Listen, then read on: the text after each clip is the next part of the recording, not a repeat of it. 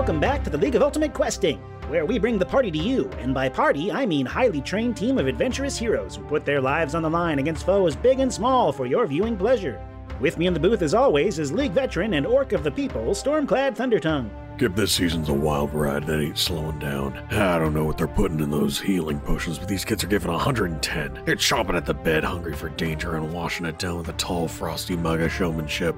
We got teams doing back-to-back quests and not even stopping to bang the dents out of their armor. And the fans are loving it. Right you are, Storm. Every year the bar is raised ever higher, and it seems like we're witnessing the future of professional questing in all its glory. More mysterious dungeons, more nail-biting close combat, and with it comes more team casualties. Look, we got vets and fresh faces alike dropping like flies, and you hate to see it. I mean, it's all fun and games when they got the coin for resurrection, right? But let me tell you, once you've fallen in battle and been dragged screaming back to your corpus, only to be put back on the front lines, you start thinking there's more to the cost of reanimation than a sparkly rock and some clerical juju. You sound like you're talking from experience, Storm. Got a story you want to share? No. Oh, well,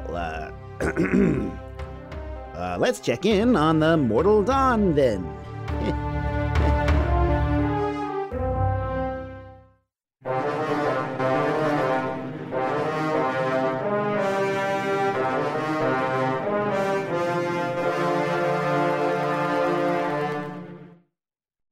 The Mortal Dawn has set out from the capital of Dornheim, Whitefall, with their very first hero rank quest from Lady Ava Melbar. She seeks the information as to the safety of her father, who went underground several years ago in some sort of panic about a war against the mages and bought himself a very secret fallout shelter somewhere near a strange village called Truce. The party is in ankle-deep snow trudging through the Winter-Throne Mountains as the vision of Whitefall vanishes behind them. And the first thing I would like is for Arvid, who is very much in their favored domain, to make me a survival check just for guiding your group through the dangerous mountain passes to the nearby village. That's a 10. So that's a total of 13. Nice. That's good enough. You lose the trail for a little bit because while you are a native of Dornheim, this is a region you've never explored. You've never been to the Winter-Throne Mountains. And as you make it along, you find a path eventually that's somewhat buried under the snow that leads inward to the town. And after about a day and a half of traveling, one night resting in more of a little secluded area by the rocks where the wind is not quite as harsh, you catch view of the village of Truce. And as described, it is split right down the middle. There is a series of leather buildings like huts and bungalows on one side. A lot of them have spears embedded into the ground. They look a little more primal, very natural, lots of mud and stone. And on the other side, there is a much more refined series of buildings with actual storefronts and apartments. No more than 30 buildings in the entire town, though. And right down the middle is a wide causeway. One half of the town is controlled by what is called the Rentari, which are the local races of orcs, hobgoblins, hill giants, ogres, things that kind of work together in hives to survive in the harsh mountainy climate. And the other half is the humans that are kind of on the trade route between here and the south. So there's not very many of either, and they call this village Truce, which is almost tongue-in-cheek because the tension here is high, even entering town. You can tell as you enter the thoroughfare that all eyes are upon you, and it's almost like they're waiting to see which side of town you choose to approach first. Does it feel like the air might set on fire to you? I think it's too cold for that. I mean, I feel really uneasy here. What does that have to do with heat of air? It's an expression. I see more of those. And the scene is set for the biggest game of Red Rover ever. Let's see here. I'm going to point to somebody on the right side of the street, whatever that one is. Okay, there is a building that you can see that said it's called the Tilted Helm, and it looks very much like the fantasy version of an Old West saloon with kind of the swinging doors, but more barricaded for the harsh cold. And there's just a little bit of music coming from inside, but anyone who's near the front, a couple people like smoking pipes, are just eyeing across the street to where there is another tavern that is called the Dorvash Tavern, and it's made more of like mud and leather, and there are banners hanging off of it in some strange iconographic language, very simplistic, it just has kind of a threatening aura about it. I'll just pull out a coin. The heads, the orky boys, and then the tails, we go with these ones. So odds, Rentari. Even? Odds. Oh, all right. it. Let's go into Rentari. Oh, no. We probably fit in better here. You as a group do definitely kind of split the difference in where you could go. There are dark elves and dragonborn amongst you. You are no more humanoid than you are slightly bestial as a group. And as you approach, there's a couple of goblins sitting out front, a male and a female, you can tell.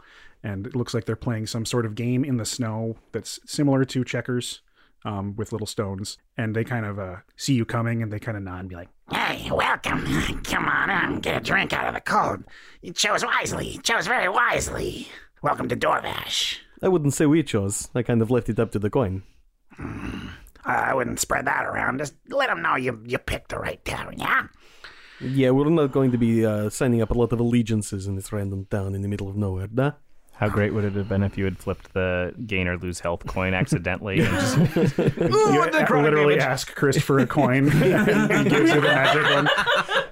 Look, I'm sure you have a lot of reasons why you hate each other, but the fact is that's not our problem. We're here looking for somebody. All right, well, go on. Get on in there. Tavern's a good place to get information. Yeah, a lot of people smarter than us in there.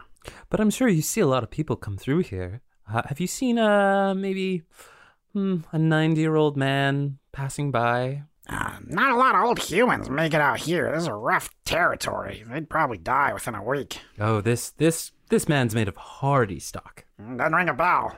Let's go inside. Maybe better luck. And as you open it, there's very soft piano music playing, and it sounds like very poorly made piano. There are several tables with an entire myriad of races. There are in the corner a couple of ogres that are quite large, taking up 2 benches just for their own massive buttocks. There's a table with a group of gnolls. There's some intermixed orcs and hobgoblins, several goblins as well.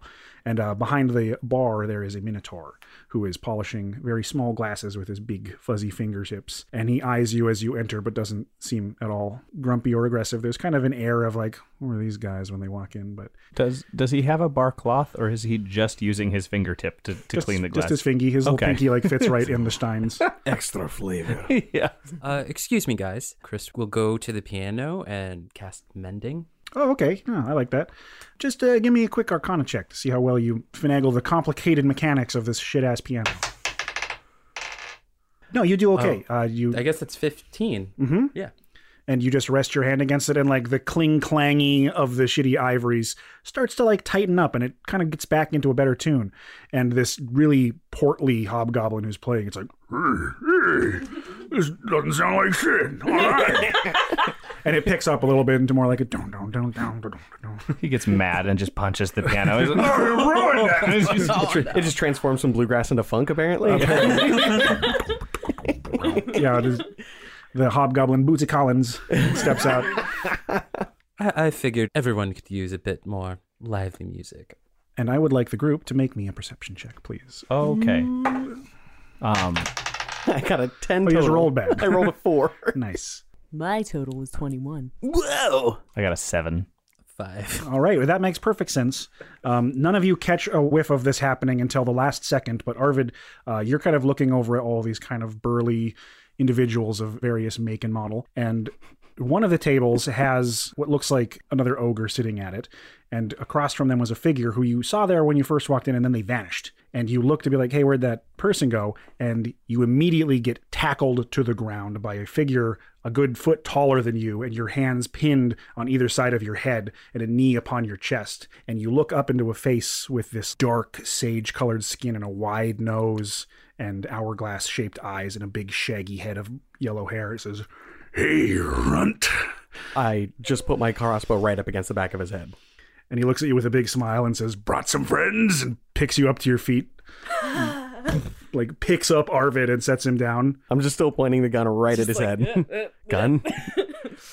You recognize your cousin Goro from your tribe. Yes, so good to see you. You're a very touchy person. Is this good touching or bad touching? He scoops you into a big, powerful hug, and you hear some of Arvid's spinal column crack a little bit. You're going to have to tell me at some point. Arvid, are you okay? This is normal. And he sets Arvid down and goes, oh, I thought you were dead.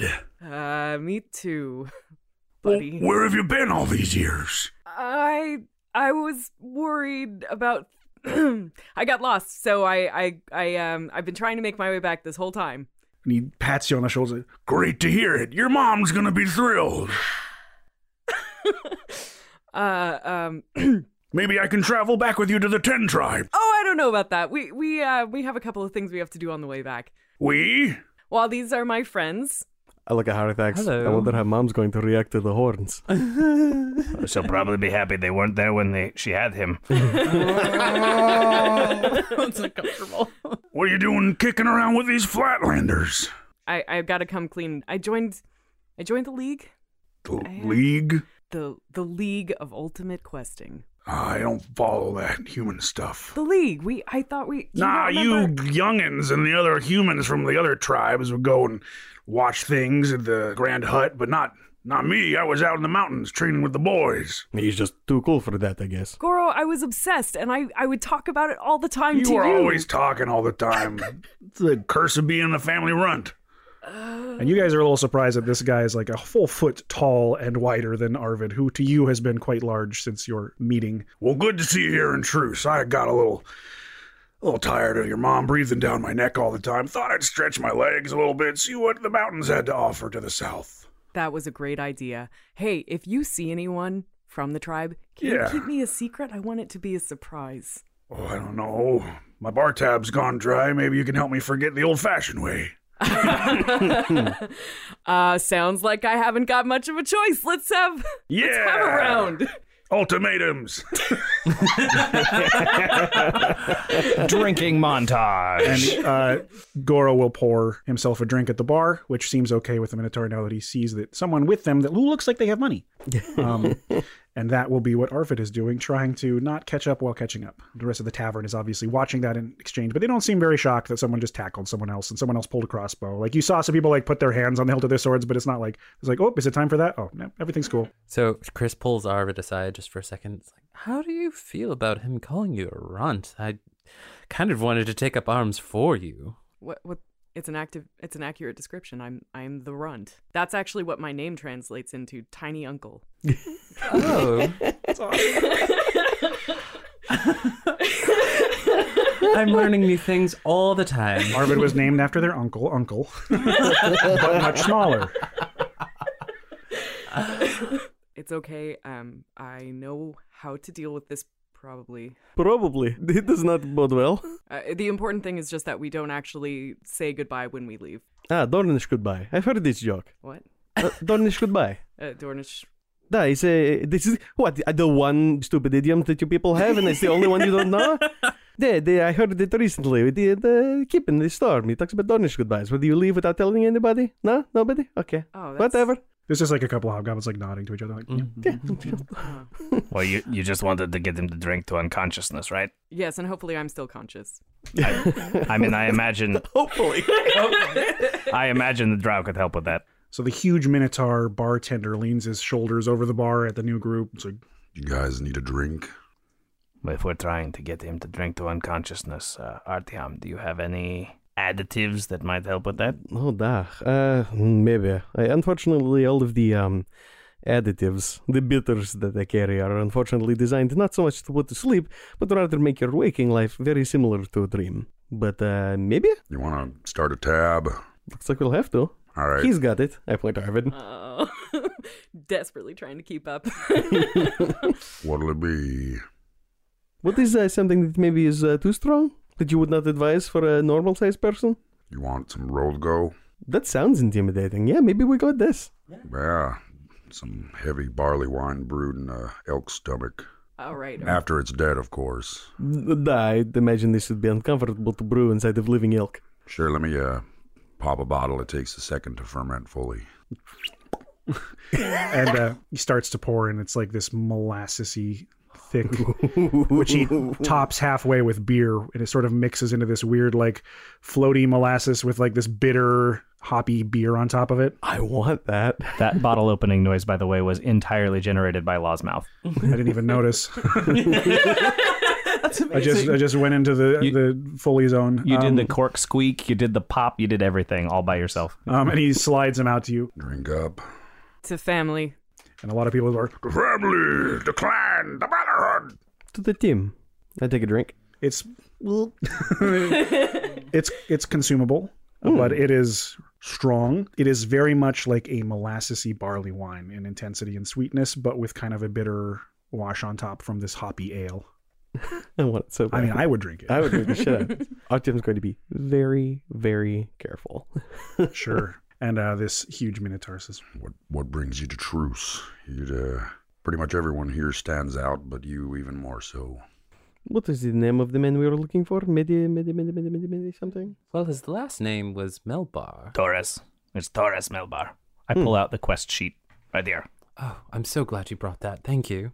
We're looking for Torres Melbar. The old man maybe built himself some kind of hovel, something inside of the mountains. Hovel. He's like 90. He's a pretty hardy, beefy man. Bad arm. Maybe better explanation. Somebody might come into town periodically buying large amounts of resources all at once. Yeah. We got some orders like that go out from Milvorn Market. A couple of Bugbear brothers up the street. They'd be in charge of any mercantile, grocery-wise. They probably keep a ledger of some kind. This makes sense. Thank you. I got to say, economics is turning out to be a far more interesting subject than I had initially anticipated. Is it unusual for a human to do shopping on this side of truce? It happens once in a while. Most of the grocers come from our side because we control the farmlands and the landscape. But, humans got lots of businesses here, just not as much food and meat. That's kind of our forte. They do it with a sour face, but they buy from us. They're dependent on us. I'm curious, what exactly could have possibly led your people to want to settle next to these people? It was a matter of convenience. They brought a lot of money with them. Helped our people out when we were going through a rough patch, and trading with the main capital gave us a little more outsource for our goods instead of just letting them rot in a cellar somewhere. It ain't a happy agreement, but it's an agreement. I don't think they like being so close to us, but fuck them. No, does it mean that they're the ones with the problem, that you don't care? We were here first, if that makes a difference. Yeah, so they're interlopers. They don't like you because you're maybe what you are. And the problem is they got paperwork that shows that they bought land, and we just have it because we was here for a long time. And they keep trying to get more and more of it, and we're not letting them, but they're still finding a way once in a while. This makes sense. It bodes well that your people are not trying to kill each other. Well, it's only Monday. Oh. Do the killings happen on Wednesday? It just depends on when something goes down in the Detente Causeway. Well, you said which Hobgoblin brothers? Yeah, the Milvorns. That's the marketplace. They're the grocers here. Are we likely to encounter much trouble walking around on this side of town? Nah, just don't bounce back and forth a bunch. You might cause some kind of commotion or confusion. I'm fine with that. You're fine with commotion? Well, I am fine with commotion, but I'm also fine with just staying on this side. I have no problem with commotion. Look, if the situation calls for us going across the road, we're going to do it. Is there any way we can do this without causing any issues? Just don't make a show of it. Okay. Tensions run high around here. If you leave the grocers with something in your arms or something showing that you're a patron of the business, no things are even Steven. Well, Arthax, don't we need to pick up a few things for you? Like what? Something larger than a fish? Oh, well, I suppose we could do that. It wouldn't be a bad idea. But I'll need something rather more substantial than our usual fare. Do the Milvorns have live game? Oh, they got a little bit, I'm sure. Good. That'll be 5 gold for the drinks. I heard this is on your tab. Yeah, just leave it open. I'll handle the rest of these empties. And he says, like, sliding whatever's not taken from your cups away. Chris just passes Pouring him a them. full glass. Just. And he's just one after the other upending them. Yeah, I'll pay the tab and add a little extra on for Yeah, family. that's thanks, front. Gives you a big like noogie on the noggin and pat on the back, just like jostling your whole body. Yep. And then like pokes you on the head and been like, those are pretty weird, but I like it. Like kind of grabbing you by the horns and shaking your head back and forth. And Damn, those are on there. and finally a bit of a smile. Yeah, they're pretty great, right? Do you like want to it. see? Do you want? We could go outside and we could find a tree and I could show you what I can do with them. I look at Arvid. I give them a headbutt. We signal. all just start nodding. Yep. Give them a wink. And your cousin's just looking down at you excitedly. Ruthax like taps their horn and then points at yours and just makes another head butting There's motion. no innuendo here. They're just laying it on a real thing. Yeah. Do it. I don't know what they're talking about, but I like it. Yeah, let's go. Why are they all headbanging to piano music? This is really Do you want to just give them a Billy real Joel quick just blasting whap? over. Yeah. All right, go ahead and just roll me an attack check versus your cousin with your headbutt. Let it crit. Please crit. No! It's a 3 plus. plus the stuff that I have. Are you recklessly attacking? You can recklessly attack out of I mean, you are kind of buzzed. Yeah. Ooh, slightly better. Yeah, that's more than 12. Nine. Hey, all right. So after having 5 drinks back to back, and a quick right as your head connects with his full foot of height just kind of slowly tilts and then falls to the bar floor and starts to like roll over. Make sure he stays on his back so he don't puke himself to death. Did you just hit him so hard he fell asleep? Yes, that's exactly what happened, and it would never have happened without these lovely horns. Round of drinks to anyone who will confirm that he just dreamed seeing me. Huzzah! Rousing huzzah comes up from all of the hobgoblins and orcs of the bar. Well, that's all my money. So give me 10 gold total. Yeah, Arvid, who brought 28 gold pieces on this adventure. Well, now the numbers are easier to count, I guess. Yeah. All right, so you guys want to head to the Melvorn Market? Mm-hmm. It's not far, as it's one of the only 10 buildings on this side of town that doesn't go off into the mountains and the other encampments back there. And you go to a open front market, not very big, made mostly of wood, supported by what looks like several incarnations of repairs. And there are several barrels of apples packed in sawdust and dried fruits and things that would last through the harsh winter. Lots of tubers. There's a couple of big shaggy goats outside, and some aurochs off the side, just massive horned oxen. And there's these 2 bugbears that are unloading a wagon that looks like it's full of bags of beans and rice that looks like it probably just came from the trade road. And they're identical, except for a slight differential in the size of their tusks. They look very closely related. Are they tattered, or does anything look broken around? Everything's in a little bit of disrepair, but they're just going about their job. Everything's been hammered over 4 times to fix it up again. As we get closer, Chris is just going to find something, and when they notice, just cast mending, just to try and endear himself as a human to these people. Okay, well, they noticed that there was a barrel that was leaking out some liquid that they had shipped in. It was just this thick putty, a binding tar for painting and building things, and it had a crack in the side of it, and you touch it and it seals up. I'd be a little careful doing that. They might think that their side of town isn't good enough for your human sensibilities without you cleaning it up. Oh no! It could come across the wrong way. And the one that's in the wagon unloading bags to the other one who was catching them kind of jumps out, and they pat their hands off. It's Hey, welcome. Welcome to Melvorn's. You need some goods? We got a full shipment of grains in. Yeah, market's a-booming today. It's a trade Monday. What do you come for? Oh, many things. Harthax, didn't you need a couple things? I need a sacrificial creature. They look at each other a little bit I mean, you can buy a creature and we won't ask what it's for. Yeah, that sounds good. We got goats and aurochs and some chickens out back. They're fat fuckers. Well, he's picking those out. Maybe you can help us. We're looking for some information. Sure. I mean, we usually trade with food, but, everything's got value, right? Yeah. I'll have a lot of food in just a minute. I go start looking at Oryxes. We're looking for a man, human. He's a fairly old man, probably, 90, they said? 90, yes. He's probably come by buying large portions of things, maybe too much for one man. Name? His last name was Melbar? Melbar. Torres, I think, maybe? Yeah. We got a shipment that we send out into the Winter Thrones every 20 days like clockwork. Same exact stuff. A few bottles of whiskey, some cigarettes from Whitefall, dried goods, canned meats, lots of canned meats and things like that. We don't do the shipping, but we definitely get the groceries ready. Oh, on the note of whiskey, I would love to have a bottle of whatever he got. Yeah, we could do that. Well, we'll start you a little shopping list here. One of them goes in and gets a piece of parchment and starts writing things down. Says, look, we don't get a lot of outsiders coming through these days. It's mostly exports. Business hasn't been real good, and me and my brother here, we don't got really good heads for business. I'm going to be straightforward with you. We're not doing so good at our bookkeeping, and I feel like we'd be happy to help you with giving you the information, because we know where the groceries get sent to and who ships them there, but maybe you could help us in return with maybe you're all mainlanders, right? You're from, well, We need some market ideas. We need to advertise. We need to figure out a new business model, you know? We're just struggling lately. You got any ideas you could share with us? We ain't got wind of smartness out in these parts in a long time.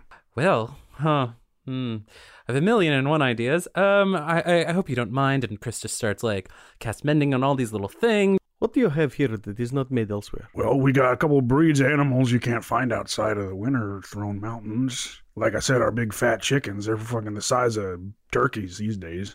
Real sweet, dark meat.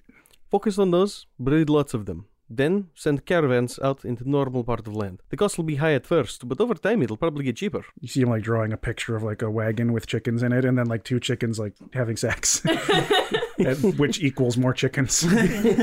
Look, people are, especially humans, are suckers for new and novel things. Suckers. They like things that are brand new and fancy for them. You bring them something they've never seen before, gigantic chicken. What I learned from being in the city is that if you have a name where some of the words start with the same letter or like it's just stupid words that you put together, like a joke but not funny. Well, we're called Milvorn's Market right now because my name's Milt and that's Elvorn. Never really caught on. I don't think anyone gets it. It's not a good name. You could have one and it says Milvorn's Meat, and then you have a picture of a very strong-looking representation. Strong. and muscles. And, maybe allude to, you know. Meat. Meat. So focus on the meat. Breed our chickens. Export them as a luxury chicken. And fix up the shop a little bit. Clean up the rafters and get the windows repaired. And so Chris comes back, well, what do you think? Like he's just cast mending everywhere, trying to fix up everything he could see. Yeah, man, it's all organized. The shelves have twice as much space as they did before. You lot are all right, you know? Yeah, I like them. They're good. Well, let me tell you, we send our goods to Stokes Spokes. He points across the street. I think I get what you say about them stupid names. Human wagon merchant who does all the caravan work in and out of the city. He'll know where they get sent to. He'll be able to help you out, I'm sure. Seems like an okay guy for a human. So right as Chris finishes doing all of his like cleaning and mending and stuff, and they're like, "Whoa, it looks a lot nice." A spray of blood just hits a window from outside. Yeah, a giant goat is enough of a CR. If they have a giant goat, that would work. I'll say the cows are probably their closest thing. They're shaggy goats, but they're not like Arvid-sized giant goats. Okay. And yeah, the sound of a huge pack animal just getting gutted. And they look to the side and be like, "Oh, we'll add that to your list." I just cleaned that. Oh, don't worry. We watched you do it. We'll know how to wipe it up good next time. Hell, there was still some blood there from before. And they'll just charge you guys a total of 10 gold for the whiskey and the cow. We definitely got some of that canned fish, too.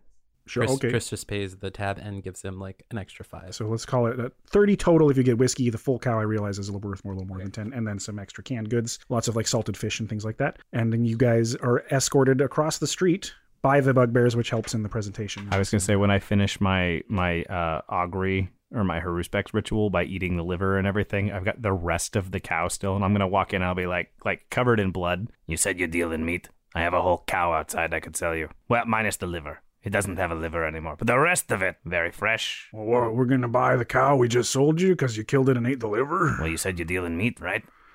Well, we'll give you a deal on the cow. How much? We'll knock it from 30 down to 20 gold, I suppose. Deal. Get to sell most of that meat and we get some money off. Yeah, we'll make some cash. We'll make some coin. It'll be all right. And they escort you across to this very polished and refined white business. It looks like it's been perfectly painted. And it says Stokes Spokes on the outside with 2 wagon wheels on each side of it. Okay. I bank a 4 for my Haruspex Haruspex ritual, yeah. And they let you in, and there's a fellow there with a very large leather cowboy hat on and a very big bronze belt buckle that has a wagon on it. And he has a handlebar mustache and a buttoned up shirt with like a fur collar wrapped around it for the winter cold. Oh my. Well, howdy. Welcome to Stokes Spokes. What can I do for y'all? You taking a caravan out south? You going back to Whitefall? You need some transport? Maybe a messenger? Got some mail service these days. Mail service? That's right. Sending letters all over the place. Have you, maybe heard of Torres Melbar? Yeah. We used to get letters from him all the time, about every month or so. When did it stop, or do you know where he is? Been a while, I don't know. A couple seasons maybe. Couple seasons. give or take. You know where we might find his home? Well, I got a pretty good idea where the wagons go. I get it out to the outskirts of the city, and then they meet with a group that I use to navigate into the Winterthrone Mountains. This is a relay race. A group of guides, mountain experts. Barkeep, the goblins to the barkeep, to the hobgoblins, to the man, to the person, to the everybody. Tell me where this man lives. I would if I knew, but I don't do that part of the business. But I can tell you what their names are and where to meet them. Yes, that would be very, very helpful. You're all dressed in some fine colors there. You ain't happen to be one of them League of Ultimate Question teams, do you? We are. In fact, pose. He says, wait, no, posing is good, but he kind of pushes you guys out the door in a friendly way and kind of arranges you in front of the building, right in front of the sign that says Stoke Spokes. And he kind of puts his arms around the two of you in the middle and says, let's just say out loud, nothing beats Stoke. I put my hand on his mouth. You want to try and steal advertisement. You ask first politely. Is that how it works? Preferably, yes. Well, I didn't know the doings. I figured I was going to give you guys a favor. You do me a favor.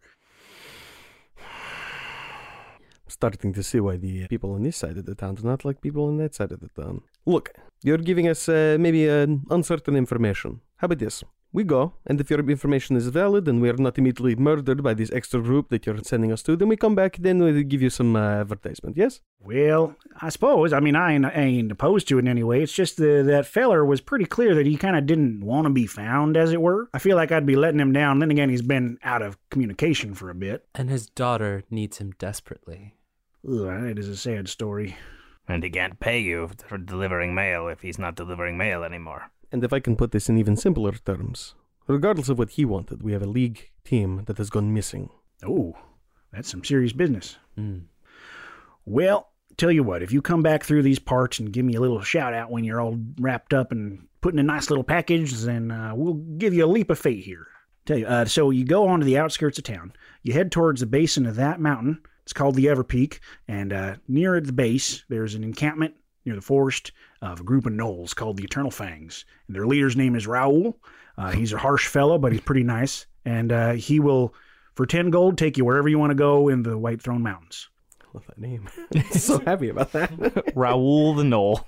It makes sense, because it sounds like a howl. Yeah, a little bit, yeah. It's perfect. It's R-O-W-L, Raoul. And he'll get you squared up right as rain. He knows where the mail goes. He's the one that escorts the wagon. Do you think it's worth asking about the other teams? See if they were here and ask questions. Maybe they went to the other side of town first and that's why they disappeared. Well, I did rent out a wagon when I was on vacation, maybe 15, 20 days ago or so.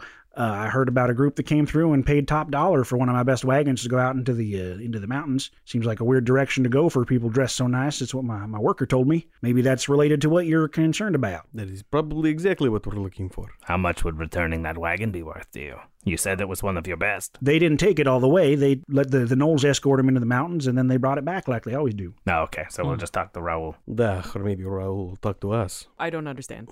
There is a very big difference between us asking him some polite questions and him maybe putting an arrow in us. You have been given a very clear set of instructions on where to go to find guides into the Winterthrone Mountains. What would you like to do, Mortal Dawn? Ooh. Let's go immediately. Let's get the fuck ahead of Arvid here. probably has good reason to skip town quickly before their cousin wakes up. Also, mechanically, my Her Respects thing expires at the end of my next long rest, so I have to use it today.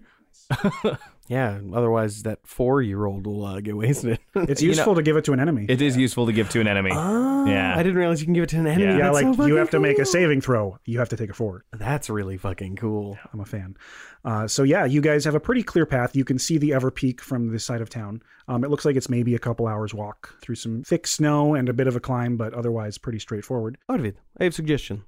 If you may be turned into god form, you can lead the pack, you drive through the snow, and that gives us a way to follow behind. I haven't been a goat in a minute. Sounds good. You gonna goat out? Goat up. That was a joy to watch. There was a lot of physical interaction with that transformation. And with that, Arvid slumps down onto all fours and explodes into fur and horns as the massive mountain goat reappears and begins comfortably trotting through the thick snow. I put my hand on his side. May I mount you for a better angle? A pleasurable shake. Cool. A pleasurable shake? It's like a wiggle, you know? Gotcha.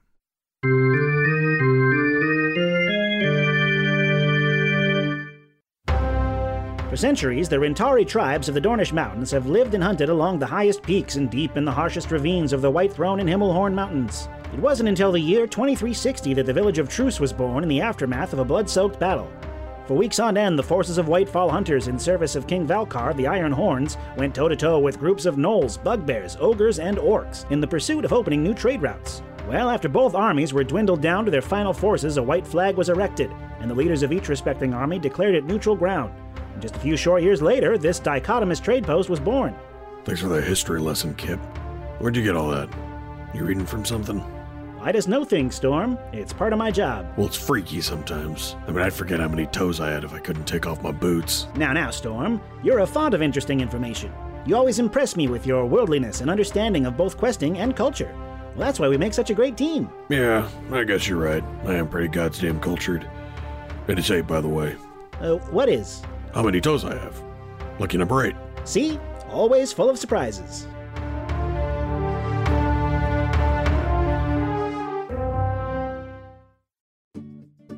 Hungry after a long quest? No time to cook? Pop into Mutton King, hasty food for heroes on the go. For just 2 gold and 99 copper, you can try our new Mutton Rye Monster Burger.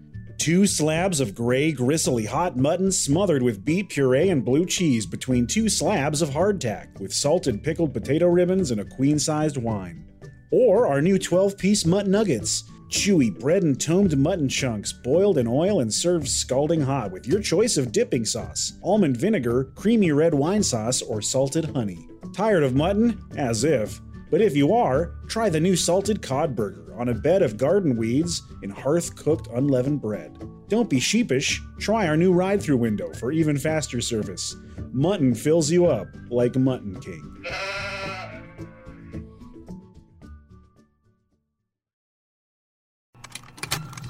Contained herein are the heresies of Radolf Burntwine, erstwhile monk turned traveling medical investigator. Join me as I uncover the blasphemous truth of a plague-ridden world, that ours is not a loving God, and we are not its favored children. The heresies of Radolf Burntwine, coming January 2nd, wherever podcasts are available. Hello, LU cuties. Zach here with some housekeeping for you. We've got a huge month coming up here. At Rose City Comic Con here in Portland, the Orcs booth will be hosting us, Slapdash Studios in general, and League of Ultimate Questing in particular, on Saturday, the 14th from 11 to 12. So I want to see all you LU cuties there to grab some swag. Law will also be hosting Rose City Comic Con's first ever live D&D game. They'll be in room 3 at 3:30 that same Saturday. Now it's time to give some beautiful thanks. First, I want to thank our legendary team, Dave Mlodinoff and Jeff Ammons, for their continued support on Patreon, as well as all of our other patrons. You guys are amazing. And because of your support, we are upgrading our microphones before the next recording session, which is really exciting. So get ready to hear less room noise and less audio bleed and all that other nonsense. On the note of our next recording session, all 4 episodes of Chapter 8 will feature Anthony Cafiero, owner of Orcs, as a special guest player. He's such an amazing guy with great energy, and he's just really fun to be around, so I'm really looking forward to it. I also really want to ask you guys a favor. So, I know that a lot of you have been showing your support and reaching out to us on Twitter and all that, and we cannot express our appreciation enough. But what I'd like to see from you guys is a big push towards getting us out there. Reach out to your friends, find some people who you think would love us. I mean, really anything. Post it on Twitter, your Facebook, what have you. If you want a really good product that you can send them, go ahead and send them the video for our commercial compilation. I think it's a great way to get people started and showcases a lot of people's favorite part about the show. You can also send them our League of Ultimate Questions episode if they don't want to start from the beginning and they're okay with a little bit of spoilers. And finally, I want to thank Denmark, the beautiful Fenniscandian constitutional monarchy that shows disproportionate love to the LUQ. Thank you, Denmark. Skål. You know that feeling you get when you look at your lover, the sensation you feel when you want to tell them you'll be together forever. It's the strongest feeling in the world, so you need the right symbol to represent it. This year, don't just give them a diamond ring. Get them a ring that describes how they make you feel. Enchanted. At Zirina, we specialize in magically attuned rings bound with powerful arcane runes. For birthdays, fire protection, because they're hot enough already. Anniversary, water breathing, because they take your breath away. Engagement, protection, because it's a good general enchantment with lots of utility. They're the one. Give them the one ring. Not that one ring. One of ours. Zirina, a circle enclosed binds all things.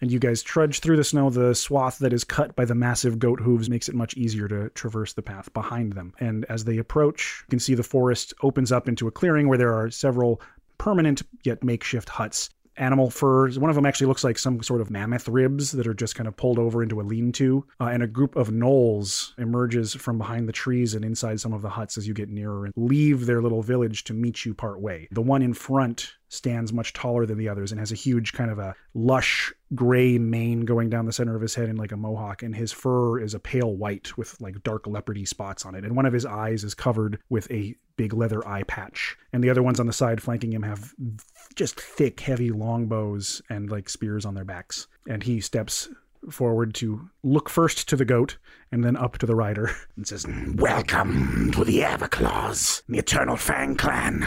What brings you from Truce?" We seek Torres Melvar. Torres Melvar. You wish to go to the underground stronghold. As soon as he says underground, I kind of like hesitate. Just means underground. He just means underground. Yes. My fee for my clan is 10 gold. I care not how many passengers there are. 4 is plenty. We are being bled dry. I am just really surprised he's counting me as one of the 4. Maybe kind of he's sees an counting intelligence in your goat eyes. Maybe he's counting you and Morty both as half. There you go. A goat plus dog equals party member. Yeah. That's null math. 10 gold is a very fair rate for my services. One misstep in the mountains and you could end up at the will of the ice giants. Can you tell me about anybody else who's gone through here in the last couple seasons? Aye, there was another group dressed up fancy like y'all. They came through and I offered them my services. I brought them to the same place, very popular, but I did not see them return. Not unlikely for the Outlanders to die in the mountains. It's a common thing when they travel on their own. And what exactly should we be afraid of? You go too high, there could be ice giants. If you try to go underground to find cover from the storm, you could encounter some very dark and subterranean beasts that reside. Galebdurs, old elementals that sleep between the realms. Way to make it sound appealing. It's my home and I love it. Well, we'd have very little choice. I can pay the 10 gold. When do you wish to depart? Now. Very good. I like this kind of business. Profit now, work now, rest soon. And he takes the 10 gold from you, hands it to one of his underlings, and him and 2 of the other ones will begin marching off towards the Frosty Peaks. Is Morty rideable? Morty's not quite rideable. It would not just that he's a barrel, basically, but he's also not trained, and his size is like right in between small pony. Fair enough. Just curious. Sure. He would be great for like pulling a sled or something. Maybe when he's full grown, because he's still a puppy. So Raoul and the Eternal Fang clan that travel with you lead you through a series of winding switchbacks up into the mountains and then descending down into a small canyon where small cosps of evergreen trees attempt desperately to grow through the frozen earth. You travel for maybe 5 to 6 hours. It's hard to keep track because the sun here is always hidden behind stormy clouds. And after a while, you get to a cliff face that goes on for a great distance. You couldn't possibly see the end of it from here. And they lead you along the base of it, every now and then checking an opening like a crag that goes into it, spying in, sniffing the air, stopping, and then continuing a little bit further, seeming to make sure that nothing is hiding within there.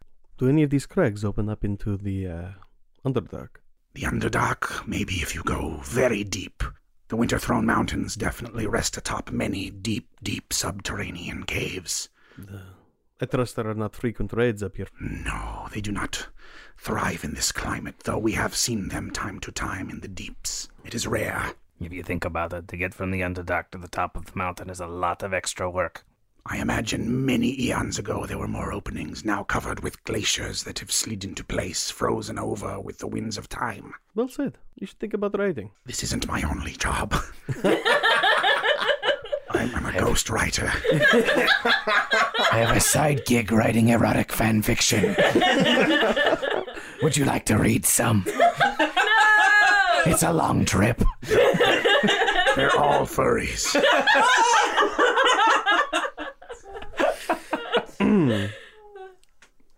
This way. And after a dozen or so of these stops at these wide open crags that go into the face of the cliffside, a much larger one comes into view. They get up to it and they gesture inside and say, Within there is a small hovel, some sort of metal building. We simply drop cargo outside of it, pick up any packages left behind, any mail and money that is left for our payments, and that is all we have for you. You are here safely. The caverns go deep, but the structure is not far. When's the last time that you picked up one of these packages? Not since before the other outsiders came. The ones that dressed in rich browns and bright greens. Did we get the name of the team? It was called the Broken Ballad. And there before you is the wide opening that leads down at a very steep angle into an underground cavity. Within, you have been told, is the fallout shelter constructed by Taurus Melbar some 10 years ago. Your goatness is mountainy, right? Yeah. I'm not a goat. I'm not a goat. I'm a ram. It is the apex of mountainy. Okay, good. I heard that as your goatness, like it was an honorific. Your goatness. Your goatness. His grand goatness. Arvid, the tiny uncle. So, Christ attempts to attune to this new environment. Am I getting any feelings? You can tell that these caverns run very deep into the hearts of the mountain. Do I feel any connection? Like, do I feel like maybe there's a ley line nearby? No ley lines, but you do sense some magic inside, just like a hint. You can feel some sort of energy pulsing from down in the cave. Well, I do sense something. It's a very long cave thing. I sense some kind of magic in there. I don't know if it's good or bad, but we should be on our guard. Can you resonate with the ice? I'm trying. This is not that familiar, but it might take a little bit of time. I flick some ice to make it tink noise. Here, maybe this will help. Tink. It's tink, so much thick tink. rock here that it's just like pinking against cold stone. It's weird. It's a different density. It doesn't resonate magic as well as crystal is, but you think if you studied it, you could attune with ice a little bit. And as you enter into this steep cavern, it is very steep at first. Arvid's hooves work perfectly on these narrow rocks. The ceiling is very tall, even from out on this part of the crag. 30 feet, 40 feet at the highest. There are stalagmites and stalactites that are holding it up, as well as just descending almost all the way to the ground.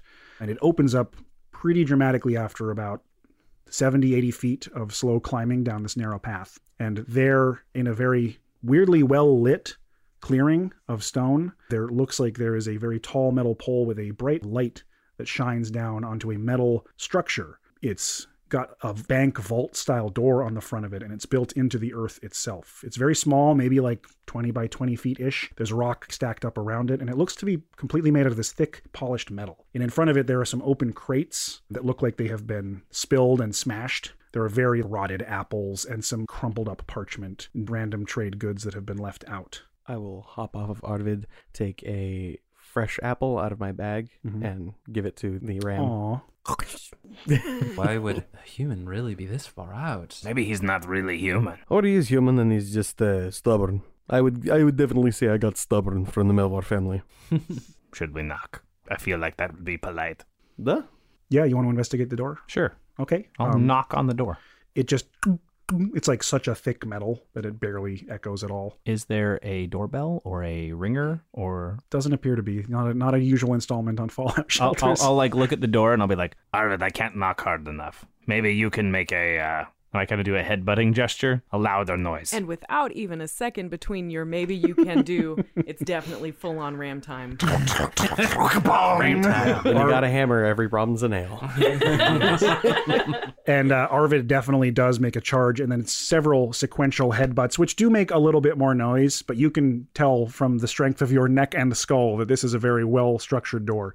And after Arvid stops to kind of think about the density of this thing, you hear a continued the same pacing as the door impacts, but from far off behind in the caverns. Oh no. Oh dear. I cast Mage Armor. And Climbing back up. This okay? It starts to get a little bit louder. Shard hide. With your investigation of the door before Arvid started, headbanging it, you can tell that it doesn't look like it's locked, but it is closed all the way. And you think with a pretty simple turn of this wheel, you could open it if you wished to. Gentlemen, maybe you should do that while Arvid and I keep it distracted, whatever it is. Yeah, let's go. Let's go. I turn the door handle. And it does pull open easily. You can tell there's a little bit of resistance, and if you let go for a second, it kind of clicks closed with a magnet, but it is totally openable if you wanted. While you realize that, over the top of this 8-foot-tall metal structure, you see a huge hand wrap around one of the stalagmites and pull itself to the side, and there is this huge 18, 20-foot-tall purple pustulous giant with one massive yellow eye hanging out of its skull that seems to look around in all directions like a chameleon's eye, and just making contact with it unnerves you to your very core. And this huge stone club comes up from the other side, and it's like sniffing the air, looking at every facet of the cave with its disjointed eye. And you are familiar with these. These are Formorians. They are an incredibly deadly subterranean giant. This is not so good. I'm going to take a shot at its eye. Mm-hmm. All right, go ahead and roll me an attack check. Has it seen us already? It's gonna now, I imagine. Okay. Not good. It's 9. Yeah, it ricochets off of a stone near it and catches its attention, and now it's like looking around, but it's about to become aware of your presence. How's the door coming? It's open now. You can pull it open. I just kind of do a little, both hands gesture, shall we? Come on in. Clip, clop, clip, clop. Yeah, and the group of you immediately slide into the door, and what you see before you is a 10 by 15 room. It's very simple. There is a carpet over a wooden floor. There is a table in the center, almost like a desk. It's covered with a book and a bottle and some empty tin cans, some writing paper. The chair has been tipped over. There are 2 bookshelves against the wall, one of them covered in books, one of them with some random bric-a-brac and goods of some kind, bottles and unctions. There's a bed in the corner, and then one spot of the floor near the bed has been completely overgrown, through the floor, with mold and mildew. And you get just a very brief view of the interior of this building when the door clicks magnetically behind you. You can tell even from this side it could still be opened. It's not locked yet, but it does click from the magnet. And there's this pounding on the top of the building from this massive club. And one of the bookshelves start to rock. And at that, everything around you inside of the tiny structure begins to grow incredibly fast around you. And you feel yourself falling a great distance as you were shrunken down to an inch tall.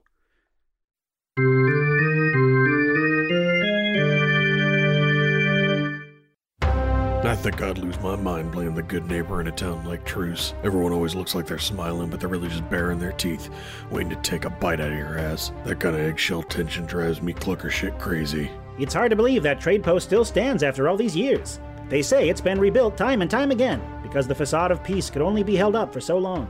Yeah, I heard the last time that town went savage and punched its own teeth out was because some goblin forgot to pay his bar tab. Talk about getting stiffed. Speaking of crazed conflict, join us next week as we find out how the Mortal Dawn faced down a full-sized Formorian deep in the coldest caverns of the Winterthrone Canyons. Will they best this behemoth, or will they shrink away in fear? Find out soon on the League of Ultimate Questing.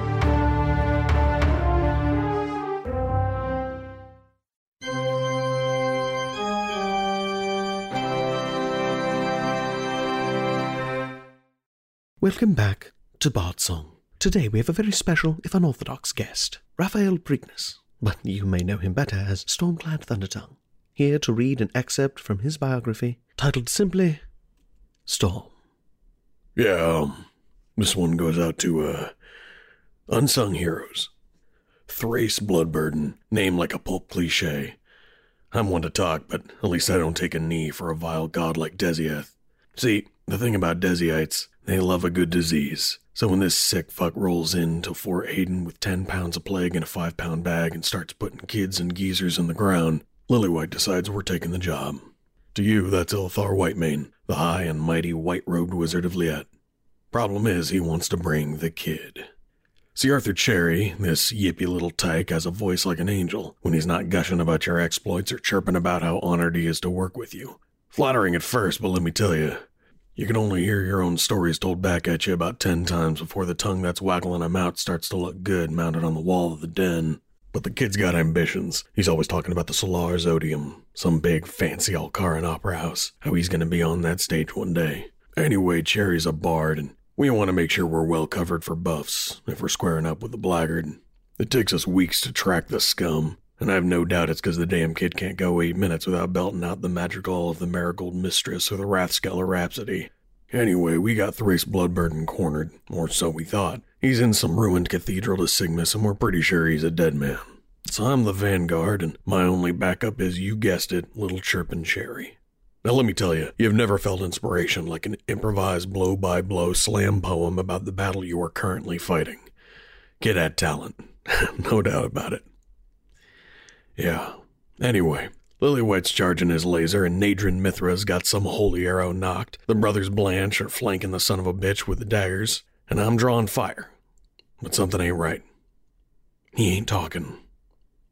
Now, I've been at this game for eons, and I've never met a mope like Thrace Bloodburden who didn't love to hear himself talk. But his nibs is just sitting there muttering to himself. The penitents are about to throw down when my bowels run cold like a winter-thrown river. I look at Lily, and he's up on the statue of Sigmas. Sigmas, right? Except Sigmas don't have fangs, and he sure as hells don't keep snakes in his mouth. I'm walking down a vile blood paladin in a profane church devoted to one of the sickest gods there is. I squawk something to the others, but it comes out broke. Cherry's back there spitting verse when he catches it. He's still throwing it down when he runs up and shoves me out of the way. Little shit takes the hit. It comes an array of putrid filth. Still can't put it to words. The others jump in with all their thunder, and I put an axe in his head, then his chest, then his arms. By the time I stop seeing red, I'm seeing blood. Not much left of Bodhi Allchurch.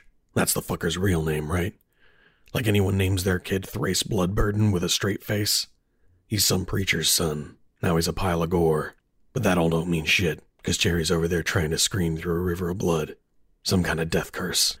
Turns out Bodhi knew we were coming, and he prepped something special. My eyes go red again, and they tells me later I cut the head off the statue and would have torn the place down if Lillywhite hadn't put my ass to sleep.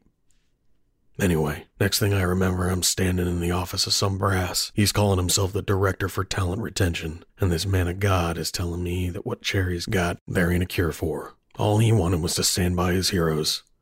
What he got was a living nightmare. You see, Desiath, that's a god of disease.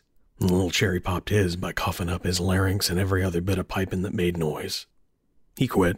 Nexus gave him a special commendation, and Paragon's pension, like that's gonna fix it. They found him hanging from the rafters of the Solar's Odium about a year later. Couldn't find a next of kin, so I put him in the family plot. He didn't tell us he was an orphan. He didn't tell us any stories about the one person who mattered. Hot damn, Jesus. If this was one of those TV shows where, like, there's always a song at the end, TV shows, you know how they are, we probably would have ended that one with the one-eyed, one-horned flying purple. Oh. Honey, I Shrunk the Adventuring I was waiting Party. for that, and it didn't go where I thought it would. It's like, where's Sam going with this? Bam! We got there. Cool. Do we want to go ahead and do our little outro? Yeah, Sure. Michael's turn. Yep. Let's do Round the Table, starting with Alante. Hi, I'm Alante. I play Christ, the Crystalline Sorcerer. I'm Zach. I play Artyom. I'm also the editor, producer, and technical director for Slapdash Studios. My name's Law. I'm the Dungeon Master of the League of Ultimate Questing and the creative director of Slapdash Studios. My name is Sam, and I am currently playing a goat. I thought you were a ram. Shut up! And I am Michael, who plays Haruthex and not the many Dornish people. New episodes of the LUQ go live every Monday with bonus content every Friday. You can listen to us at theluq.com or wherever podcasts are available. And speaking of podcasts, we just launched a new show. Mm-hmm. It's called D20 Questions, and new episodes of that go live the first and third Wednesday of every month. The first 3 should be up already, and by the time this episode comes out, there may be more than that even. Probably like 2 or 3 more. Yep. Hopefully. If you have questions for the show, are interested in advertising opportunities, have ideas for fake ads, or live locally in Portland and are interested in being on D20 Questions, if you are a tabletop RPG person who would qualify for being interesting enough to be on the show, email admin@slap-studios.com. You can also follow us on social media like Facebook, Twitter, and Instagram at @slapthedash, or I think Facebook is Slapdash Studios. Mm-hmm. And if you enjoyed the podcast or D20 questions, please share it with your friends. Leave us reviews. Reviews are important. Early stages of the podcast and late stages of the podcast. You always hear feedback from people. And until next time, we wish you luck.